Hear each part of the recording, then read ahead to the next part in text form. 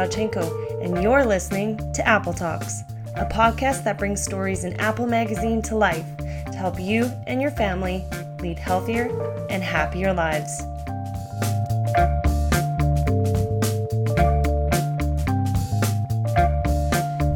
Today, you'll hear from Dr. Chip Taylor.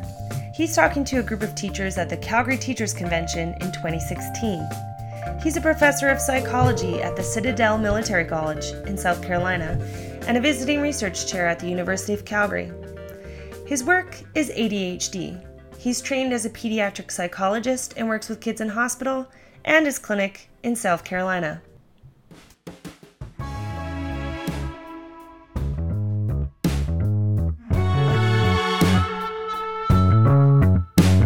In the States, Taylor says there's a conversation about whether ADHD is real or if it's something doctors have made up. He says the idea of people having difficulty paying attention goes as far back as the 1700s, when Sir Crichton, a Scottish doctor, first described the cluster of symptoms in his book. Since that initial description, ADHD has been called a lot of things. Even since the 1940s, it's evolved from minimal brain syndrome to attention deficit hyperactivity disorder. But despite the name's evolution, Taylor says we've reached a point where the diagnosis now remains unchanged. And what has changed, he says, is how often U.S. kids are being diagnosed with the disorder.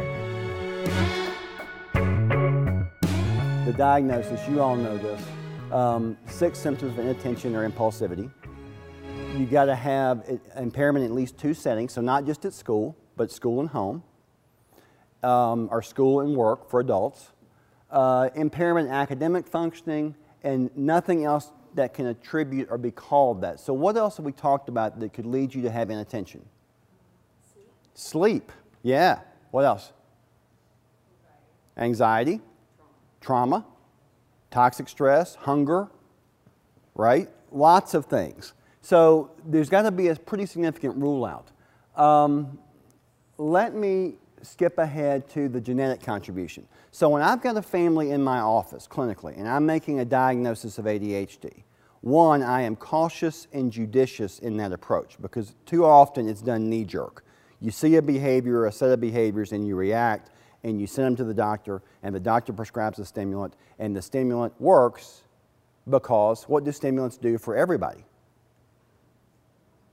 They help us, right? Unless what? Unless you're bipolar. If you're bipolar, it makes you a really fun date, but it's not something you want to take consistently, right? So the stimulants are going to be effective and helpful for people regardless of whether or not they truly have a diagnosis. Now, in the States, that causes some problems. I haven't gotten enough into the education system here to know that, but in the States, we have kids, particularly in Charleston, particularly in South Carolina, that go to private schools. Most children go to private schools in South Carolina, at least through 8th grade. Ours is 1 through 5 is elementary. Is that right? Yeah. 6, 7, and 8 is middle. And 9th through 12th is high school. So lots and lots of kids go to private school. The funding for public schools is not that great. They're dangerous as that's prescribed. Walker's at a public school for a different reason, but he's there because he's playing ball and he's doing some IB work, which is a nice thing to have done, but for the most part, they're kind of scary. So you've got these people paying money for their kids to go to school. So kindergarten, 1st grade, $15,000.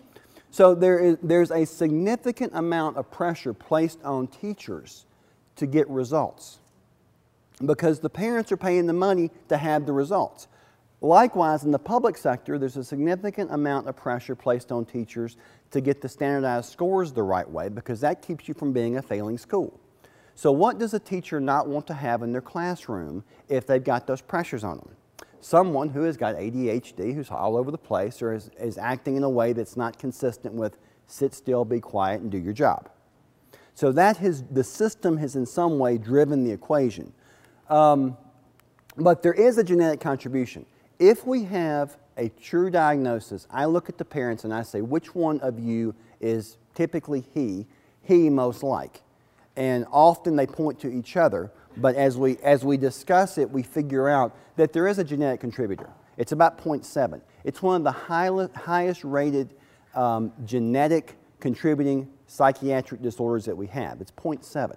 So a mother or a father is going to have that type of disorder, diagnosed or not, treated or not, if their children have it, if it's really there, if it's not something we're just haphazardly doing. It's really important because I'm going to try to teach these parents how to reduce the stress in the household, to be consistent, to have follow-through, and they're ADHD as can be and can't find their keys, purse, or wallet. So the likelihood of that working is pretty bleak. So you look at the outcomes. I'm not going to show you the video. There's a video that you ought to look up. It's by Sir Ken Robinson. It's an animation thing where he draws on a board. But look it up, and it's 11 minutes, and I really implore you to watch it because it talks about the pseudo-epidemic of ADHD in the United States. And what he says is this, that if you look at the prescriptions written for stimulants across the country, from Oklahoma to D.C., you have an increase in prescriptions being written for stimulants. And South Carolina is in the crosshairs. So I've got kids who are in classrooms that are in private schools, and there may be 5 or 6 kids on meds because they have been recommended to be assessed by their teachers. And the parents go to the pediatrician. The pediatrician's got 10 minutes. They're not specialists there. They're like GPs. They go 10 minutes. They do some Vanderbilt scales. They make the diagnosis. They put the kid on a stimulant. The kid goes back to school, and life is better.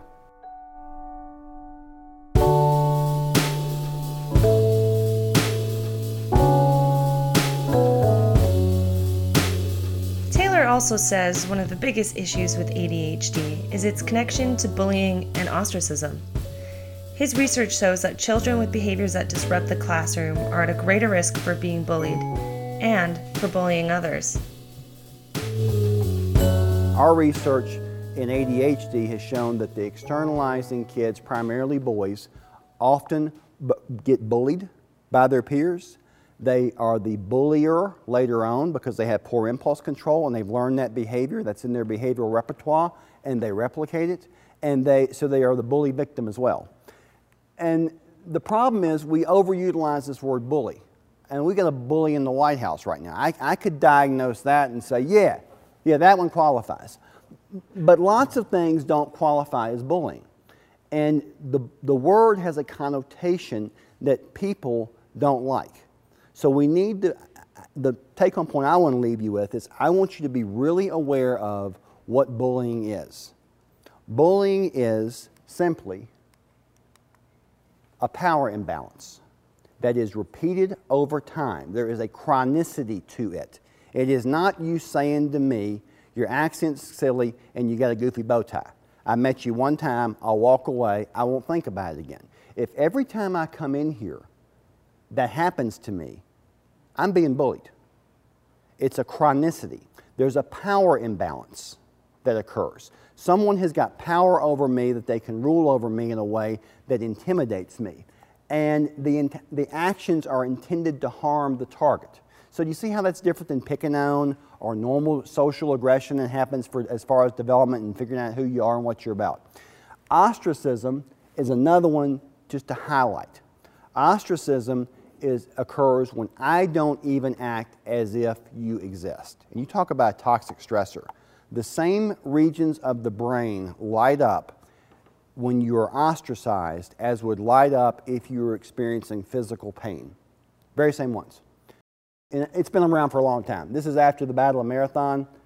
The Athenians would write down names of people they wanted to kick out of the cities, and they'd be ostracized for 10 years. Again, nothing is new under the sun. It's just how we're discussing it.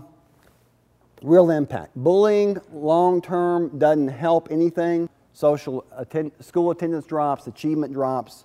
You have distraction that can threaten your academics. All types of problems. Bullying does not build character. That is a very dated, probably a southern, more southern than probably up here. I don't know that for sure. But when the daddies say, well, he needs to rub dirt on it and stick up for himself and go punch him in the nose, that doesn't work. One, with zero tolerance policies in the school, if that happens, the kid that is the aggressor is out of the school, period, and that's a whole different trajectory for that child. So there's little evidence to support this notion that it builds character. Susan Porter and I have never met. We disagree strongly. She's famous, I'm not. It's okay. But I'm just going to say we disagree strongly. Her take on it is that bullying is basically name-calling, teasing, etc. I think that the issue is how you define it.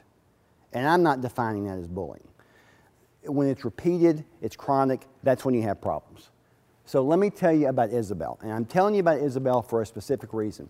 Isabel's father will die of pancreatic cancer if it goes as it's supposed to go before I get back to the States to help her through that. He'll be dead.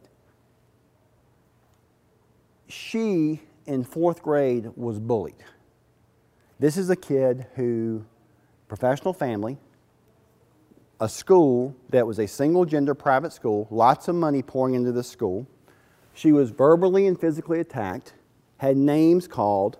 She got to the point where she wouldn't go to school. Now that's key for when I told you about her dad, right? So she wouldn't go to school in 4th grade because she was so afraid of what would happen when she went in because she was being bullied. The school, who's getting the money from these parents, didn't want to have a bullying problem, so they didn't really address it in a way that was systematic, and that's been consistent. So over a course of about 12 months, think about the dollars for therapy. 12 months of therapy, and I don't usually do that. I'm a brief system-focused 6 or 7 sessions and get you out the door. 12 months of therapy, going back to the school, she learned to be resilient and to be a hero for others. So she, at this point, is standing up for other little girls who are getting bullied, which is the outcome that you want. That's where you intervene. It takes one good caregiver. It also takes one good friend. If you can get one good friend to stand up for a kid that's being ostracized or bullied, then that wins the day. Problem with Isabel is she learned a behavior when she was getting bullied. What was it? School refusal. She wouldn't go to school. She would not go to school because she was being bullied. So now her dad's dying of cancer, and guess what we're fighting every day? Every morning I'm getting a text. She's not going to school. And she's not going to school because she learned at that point not going was allowing her to escape something that was difficult for her. And now she's in the same situation where the stress level's up and she's replicating that same behavior. So we can't just say it's done. It is a significant impact on kids' lives and it alters the course of the trajectory. So don't take it lightly.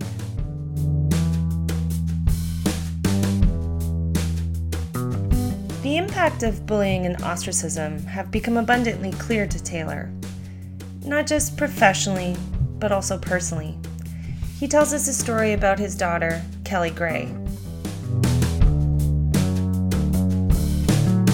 Kelly Gray, good gracious. Kelly Gray has got ADHD like you would not believe. 0.7 hereditability factor. The other person in the boat also has ADHD, ADD. So it's a genetic contributor, right? My wife, if she didn't have a list and doesn't have it checked off, she's compensated. She's learned how to do it. But it's a difficulty. So we put Kelly Gray from a public school to a private school when she was in 4th grade for convenience and because I thought that she was smart enough to handle it. And she is. But what happened was she got into school, and this is where we got to really have a conversation. My mother's a teacher.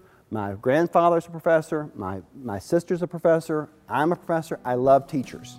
But she was in a school where the teacher had so much stress on them to perform that her behavior, her externalizing, got to the point where they couldn't manage it. Not only could they not manage it, they didn't want to manage it in a way that was systematic. They didn't want to incrementally assess her, which is how you do this, to get the right medical dose.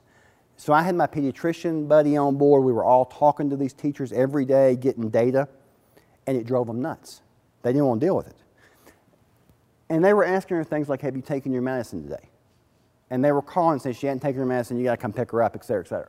So we transitioned her, which I don't like doing. We left on a Thursday, and on a Monday she was in a different school. Now, Taylor says his daughter's reaction after that day of school which you're about to hear, is why. I'm being so mean. People they're so mean to me and I don't know why. Friends or teachers? Teachers, everybody, and never my friends. I can't handle it. I just feel like I'm about to blow up. I can't do it anymore. I don't want to be in that school. I want to go to a different school where people are nice to me, like Bellwell. That was great, but then you changed me to Justin Day, and everybody put pressure on me. I can't do it anymore. It's too hard for me. Do you think maybe it's just because you're in 3rd grade and it's getting harder now? I don't know. I just don't feel good. I feel like getting struck by lightning. You feel like you're getting struck by lightning? I can't do it anymore. I just want to go to sleep and never wake up again. I don't feel good. Oh my gosh. I studied this stuff before I was blessed with a daughter. But when you put it in the context of what it does to kids long term, it is significant. So when you see a kid getting bullied, or you see a little girl getting ostracized, or you're getting frustrated, which we all do, with the kids who are up and down and all over the place, be mindful of all of the things that can happen in the way you respond to it, and try to get their peers to wrap around it. Okay, cool? Thanks.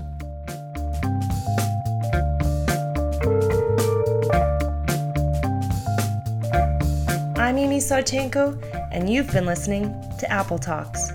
For more information, visit www.applemag.ca.